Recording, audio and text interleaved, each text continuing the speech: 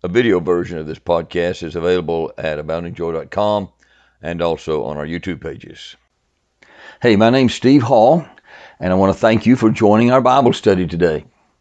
Before we get into today's Bible study, I would like to invite you to come to check out our Standing Firm Bible study class in person. We're at Fairview Baptist Tabernacle in Sweetwater, Tennessee. We meet in the downstairs fellowship hall of the auditorium building at 10:15 a.m. on Sunday mornings, immediately after the 9 o'clock worship service.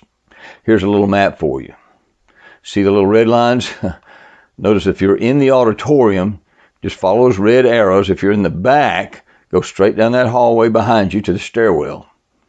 If you're near the front of the auditorium, you can go out the left door, and I mean left as you're sitting in the auditorium looking toward the pulpit and the choir. Go to your left, go out that door, all the way down to the end of the hall, keep to your left, all the way down to the stairwell, and then turn right and go down the stairwell.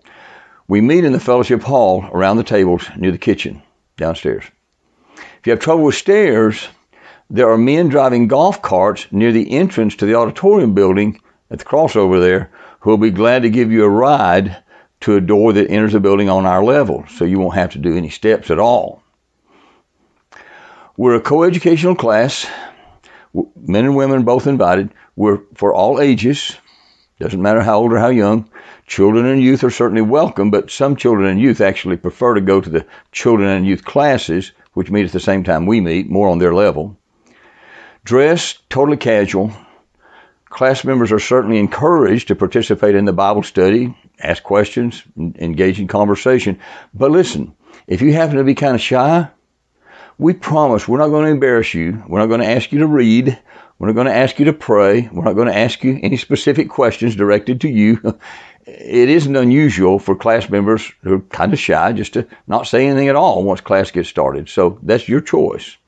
So I'm just saying, please don't feel intimidated if you happen to be the shy type. I know sometimes the first meeting is kind of tough for the shy people. But there's never been a time when it's been more important for God's people to meet in small Bible study fellowship groups in order to encourage each other. We've got to stand firm in His truth. We've got to stand firm on His Word. These are very confusing days we're living in. You know that. So we'd love for you to join us and just see for yourself what God's doing in our class. If you'd like more information, go to aboundingjoy.com. There's the web address right there on the screen. You can click on the Standing Firm Bible Class menu item when you get there. You may want to hit pause right now or do a screen save to make sure you get the spelling right, but you can learn more information about us there.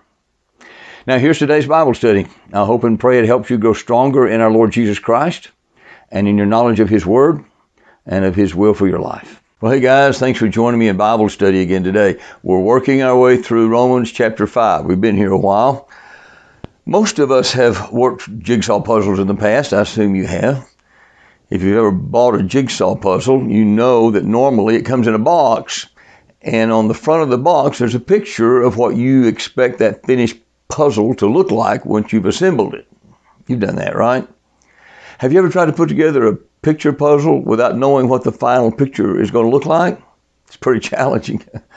But if you try, you see all these pieces of puzzle lying in front of you. They don't make any sense at all. It's just a jumble of pieces. But little by little, you begin to find pieces that fit together, and you put them together, and little by little, the picture starts to take shape, and you begin to recognize some things little by little. But at first, even though some of the pieces are coming together, you don't quite see the whole thing yet. There's a little bit of mystery there. It doesn't quite make sense yet. And then there comes a moment as you put the pieces together one after another, a certain piece goes into place, and suddenly it's like the light comes on. You don't have all the pieces together perfectly yet. You know there's still some pieces that still have to be put in there, but now it really makes sense. You know what the picture is now. Here's another illustration that may illustrate the same kind of thing. You can imagine looking at a small area of a painting. Say there's a painting in front of you and it's covered with a cloth except for one little area which you're allowed to look at. And you can peek at that little area and you look at that small area of the painting and you study it and you think, yeah, I think maybe I know what I'm looking at. But the relevance of the whole thing doesn't dawn on you at first because you can't see the whole picture. You just see a little tiny bit. And then imagine the whole painting is suddenly revealed, the cloth is removed, and now you see the little bit you were looking at, but now you see it in a brand new context, and it takes on a whole new meaning and relevance. You see now how it fits into the whole picture. Maybe you've looked at an optical illusion. You stare at it, you think about it, and at first it just doesn't make any sense. And then suddenly, even though the object hasn't changed at all, you know it hasn't, you just suddenly see it from a different perspective, and you say, oh yeah, I see it. Well, sometimes studying God's Word is a little bit like that. And the passage we're in right now can be that way.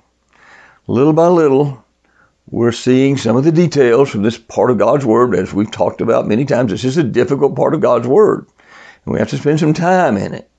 But at some point, the light begins to come on in our heads and in our hearts, and we really begin to see what God's saying about who we are in Christ. And when it begins to get clear to us, it really does have the potential to change our lives, guys. I'm telling you, it's powerful. God's Word is powerful.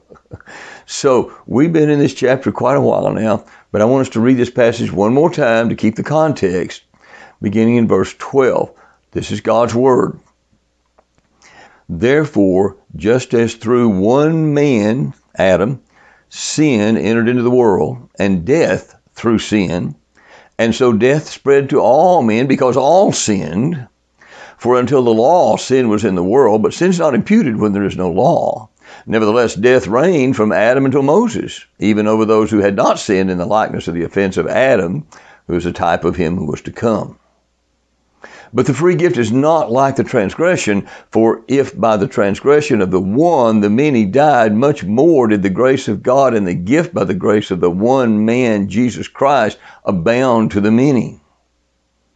And the gift is not like that which came through the one who sinned, for on the one hand the judgment arose from one transgression, resulting in condemnation, but on the other hand the free gift arose from many transgressions, resulting in justification. For if by the transgression of the one death reigned through the one, much more those who receive the abundance of grace and of the gift of righteousness will reign in life through the one, Jesus Christ. So then, as through one transgression there resulted condemnation to all men, even so through one act of righteousness there resulted justification of life to all men. For as through the one man's disobedience the many were made sinners, even so through the obedience of the one the many will be made righteous. And the law came in that the transgression might increase.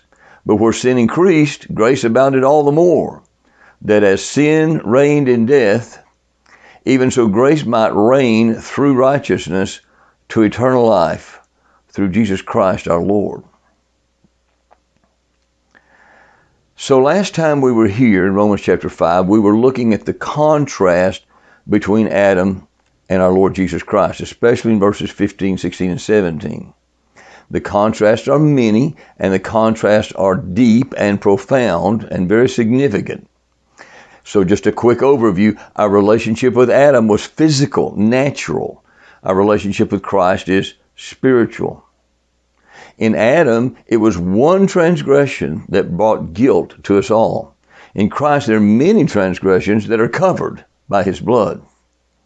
In Adam, we are guilty unconsciously, without having to consciously decide to do anything. We're just born in sin in Adam. In contrast, we must receive Christ Jesus as a conscious and deliberate decision. In Adam, sin pays a wage, and that wage is death. In Christ, we receive a grace gift, and the gift is eternal life and so much more, abounding life. In Adam, there's only death. In Christ, there's abundance of grace, abounding life. Now, there are two more contrasts I want us to think about just a little bit more deeply here before we move on. And the first is found in 4 words in the last part of verse 17, the gift of righteousness. For if by the transgression of the one death reigned through the one, much more those who receive the abundance of grace and of, here it is, the gift of righteousness will reign in life through the one, Jesus Christ. In Adam we became sinners. in Christ we received the gift of righteousness. This is the most fundamental contrast of this entire passage. Now, please don't miss this. We can begin to see why God has been so concerned and determined to drive home the fact that we were made sinners in Adam. You remember, he mentioned it in almost every verse here. We've already seen that this has to be the meaning of the last three words of verse 12. Because all sinned. Because all sinned. We sinned in Adam. And he keeps driving it home and emphasizing it through these verses. Probably the clearest statement of it is down in verse 19. For as through the one man's disobedience the many were made sinners. So clear. Some people don't like that. We've talked about that before. We won't go through all that again. Now we can see why he's emphasized it so strongly. It's so that we can fully understand that in Christ we have been made righteous. He doesn't want us to misunderstand that, but we've got to understand our relationship to Adam before we can understand our relationship to Christ. You may remember the basic meaning of the word justify. It's not just to forgive. We usually think of the word justification as an association with forgiveness of sins, and that's good, it's true, but it's more than that. It's to declare to be righteous. We've not just been forgiven, we're declared to be righteous in Christ. There's a family of Greek words that show up over and over in this passage, and some of them are nouns and some of them are verbs, but the root of these words boils down to one meaning, and it means to declare to be righteous. I want us to look at these words, and you can tell by the sound of the Greek that they all have the same root. They're all coming from the same Greek root. Here it is in verse 1. Therefore, having been justified, dikaiao, justified, dikaiao, listen to those first syllables, dikaiao, by faith, we have peace with God through our Lord Jesus Christ. And then down in verse 9, much more then, having now been justified, and there the word again is dikaiao, by his blood, we shall be saved from the wrath of God through him.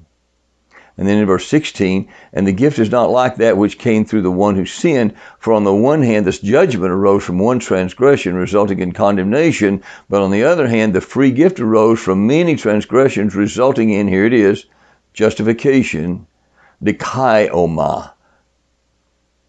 Dikaioma.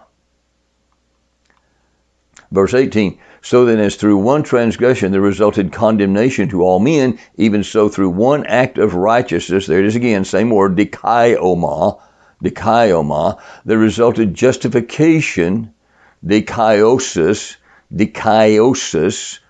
of life to all men. Here the root, it's the same in all these words. And then verse 19, for as through the one man's disobedience the many were made sinners, even so through the obedience of the one the many will be made righteous. There's the word, dikaios. Verse 21, that as sin reigned in death, even so grace might reign through righteousness, dikaiosune, to eternal life through Jesus Christ our Lord. And then the Lord makes all this especially clear in verse 18. You may remember verses 18 and 19 restate and complete the comparison he began in verse 12. If you've been with us through the whole time, you know that in verse 12 he began a comparison that he interrupts with some parentheses and completes in verse 18. So in verse 12 we read, therefore just as, so the comparison begins, just as through one man sin entered into the world, and death through sin, and so death spread to all men because all sinned. And that's followed by a couple of parentheses. Then he comes back to conclude that comparison he began in verse 12, in verse 18.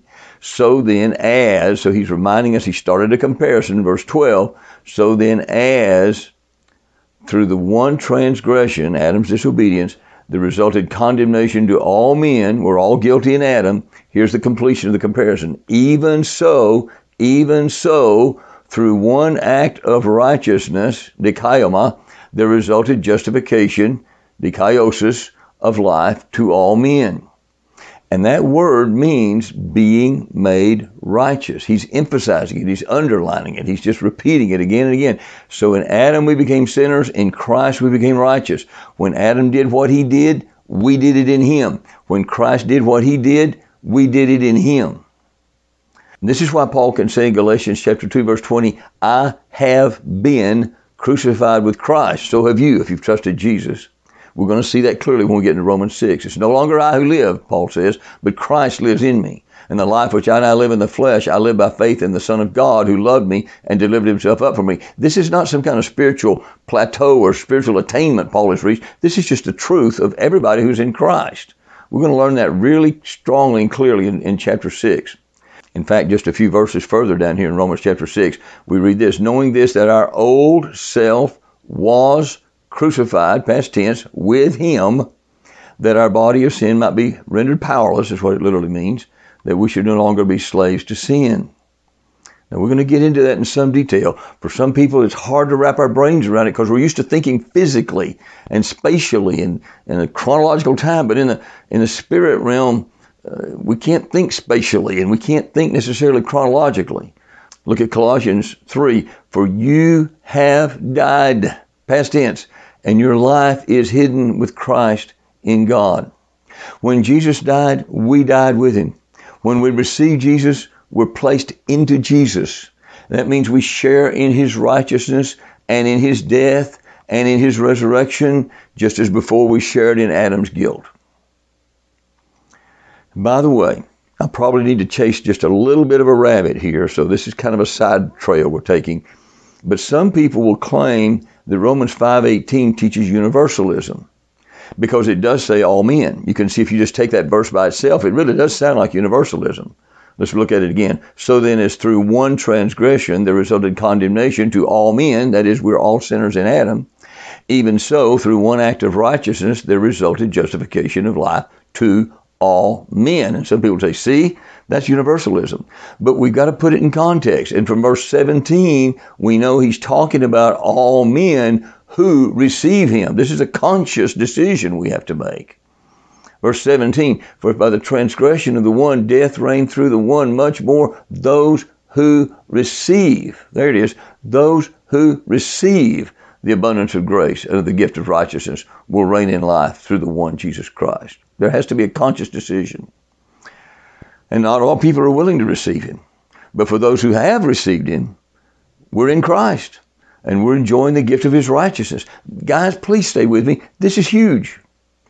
It's not just that the righteousness Adam had before he fell, which was basically innocence. He was in a state of innocence in the Garden of Eden. It's the righteousness of Christ.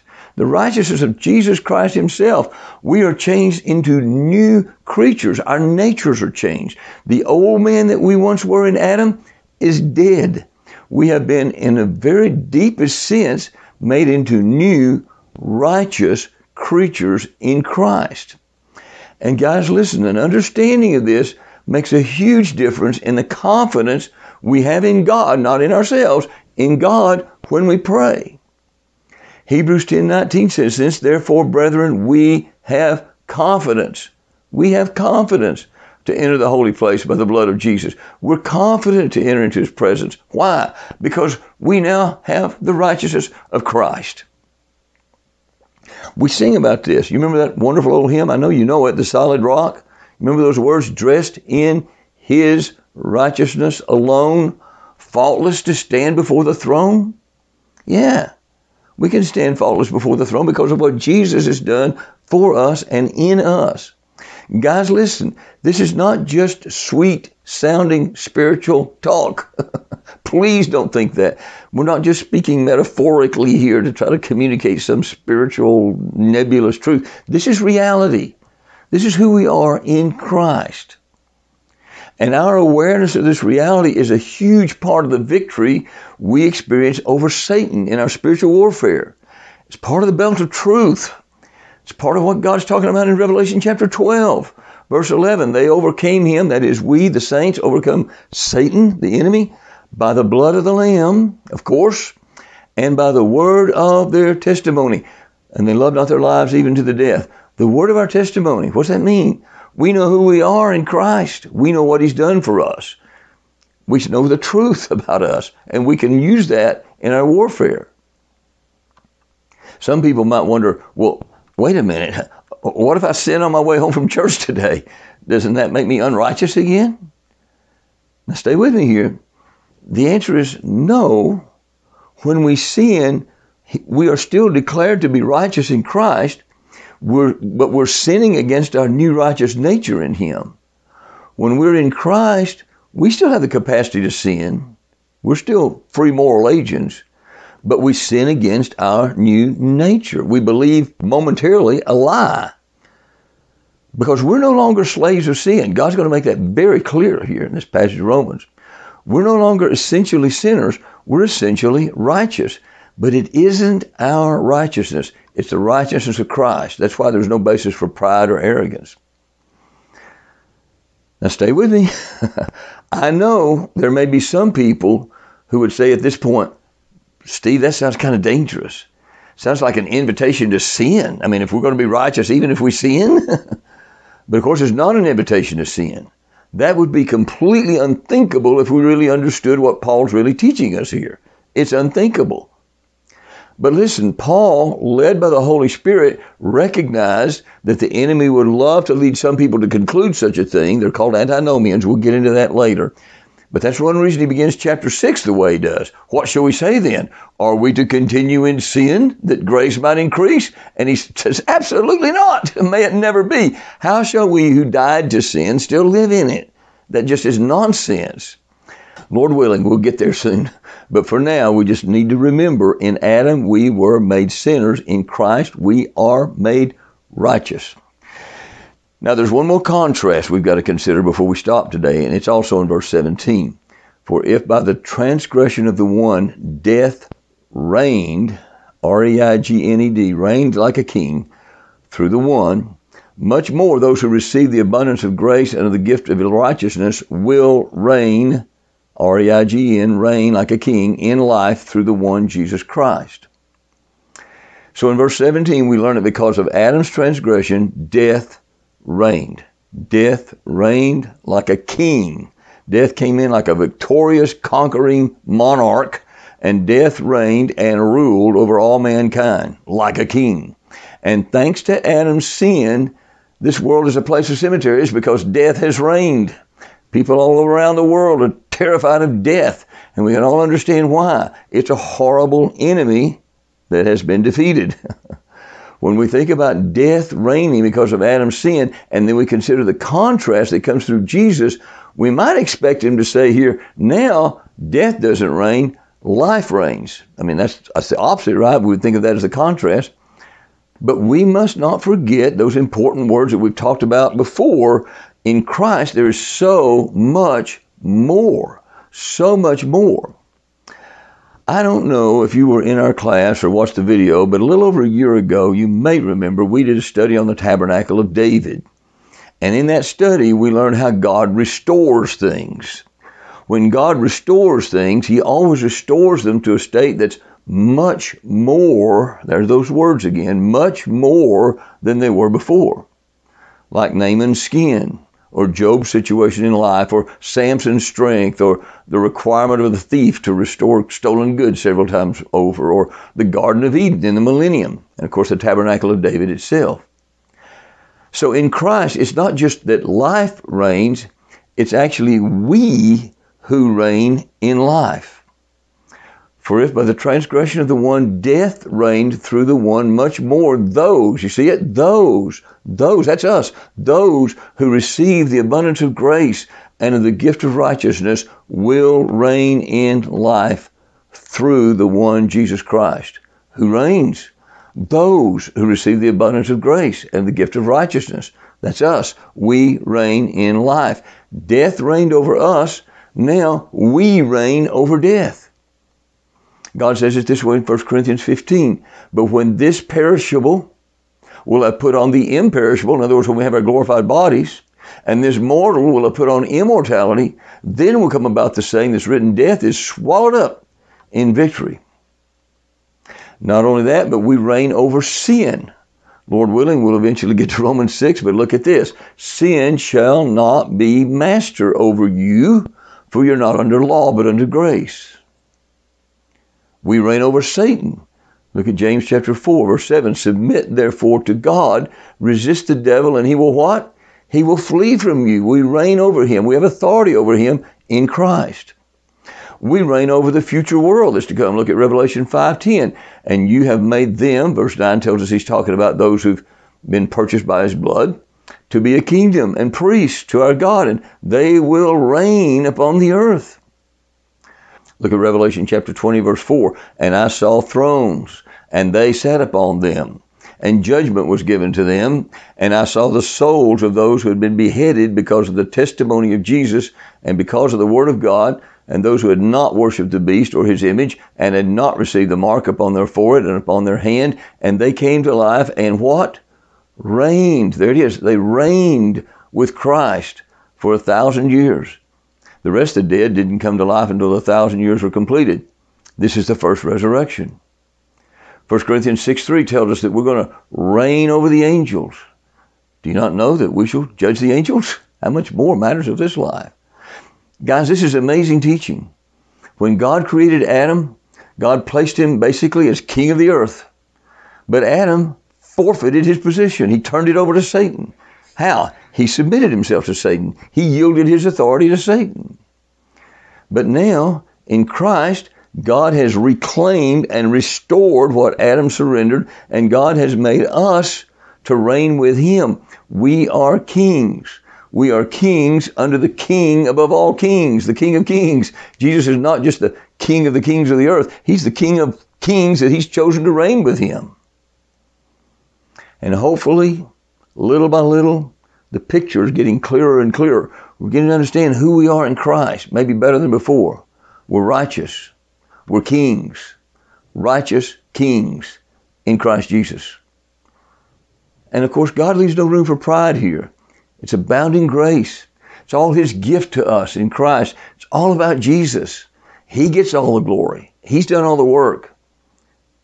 But we have to dwell on this. We have to emphasize this as much as we do because God dwells on it and God emphasizes it because so many Christians have believed a lie from the devil. The devil loves to shout lies to us, to God's people. And he tries to lie to us about our identity. And so there are Christians living defeated lives. They're living with a terribly wrong concept of who they are in Christ. And you know what makes this even more complicated and sad? There are so-called preachers out there in the prosperity gospel movement. I ought to say so-called gospel. It's not the real gospel at all. But they will teach a perverted distortion of this very truth in a way that appeals to people's selfishness and greed. So it's not the true gospel. It's a form of idolatry, but it sounds a lot like what God's teaching us here. We just got to be careful. We must not throw out the baby with the bathwater. There's truth here that we got to understand. We need to realize who we are in Christ. Here's an analogy. I think I read it somewhere, may have heard it somewhere at one time, but I want you to imagine for a moment that you're a typical high school boy. And as a typical high school boy, there are basically two things that fill your mind pretty much constantly. And those two things are food and girls. So there you are in your school hallway, lounging up against the locker there at the school, and your mind is going back and forth between the biggest hot fudge sundae in the world and the possibility of getting a date with the prettiest girl in the school. And while you're standing there thinking about food and girls, the track coach walks up to you and gets your attention. And the coach says, "Hey, son, I've been watching you walk. You have a lot of bounce in your step. Whether you realize it or not, you're a sprinter." And you start looking around, who's this guy talking to? Surely he's not talking to me. So you don't see anybody and you say, "Coach, you talking to me?" You got to be kidding. I don't know anything about track. All I ever do is think about food and girls. And the coach says, "Listen, I'm serious as a heart attack. You're a sprinter. Come on out to the track after school today. I'll prove it to you." Well, he seems to be serious, and now he has you kind of intrigued and interested. So you say, "Well, what can I lose? I'll go out and meet the coach." So you go out there and see what he's talking about. And he begins to give you some instruction and clock you and begins to coach you some and give you some tips. And at first you're not too spectacular, but something inside you begins to say, you know what? That coach was right. I am a sprinter.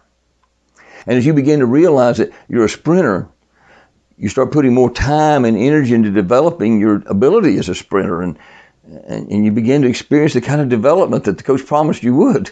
It's very exhilarating. It's who you are. Well, time passes. And eventually comes time for a big track meet. You're in the 100-yard dash, and you're focused, and you're excited, and you're determined you're going to win this race, putting all your attention on it, all your energy into it. And just as you're getting ready to walk out there on the track to run the race, lo and behold, the prettiest girl in the school walks up to you with the biggest hot fudge sundae you've ever seen in your life.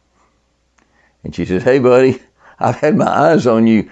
I want you to come with me. Look, I brought this hot fudge sundae. It's for you. Come on, let's go. Now, what are you going to do?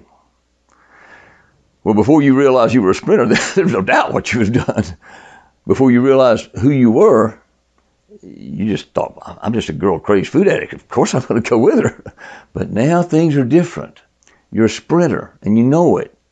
At this point in your life, life's about running and winning this race. So what do you say? You say, sorry, Susie, I'm a sprinter. I have a race to run today. I intend to win this race. See the difference? You see the point I'm trying to make here? Way too many Christians see themselves as basically sinners. They see themselves as basically hopelessly weak. They see themselves as basically destined to continue in their sin. They see themselves as basically slaves to sin. Now, it's true, we are in a real spiritual war. And it's going to be true the rest of our lives. But what God wants us to learn is to say to the world and to our flesh and to the devil, you lose.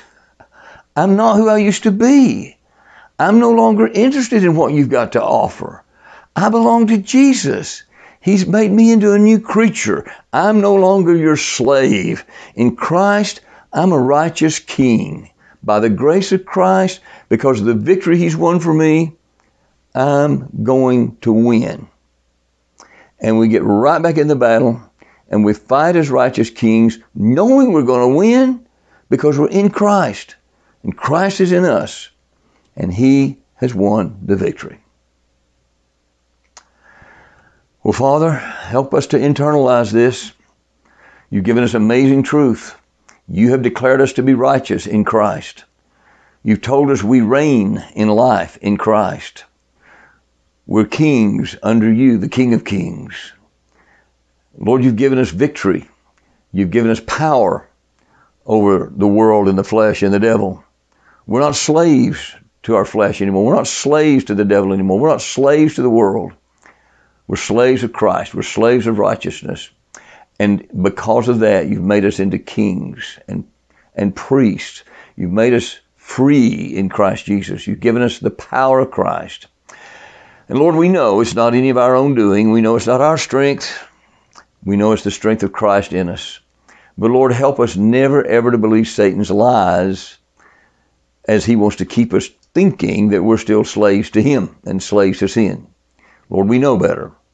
So thank you for teaching us this awesome truth. Help us to live according to the truth. We pray in Jesus' name. Amen.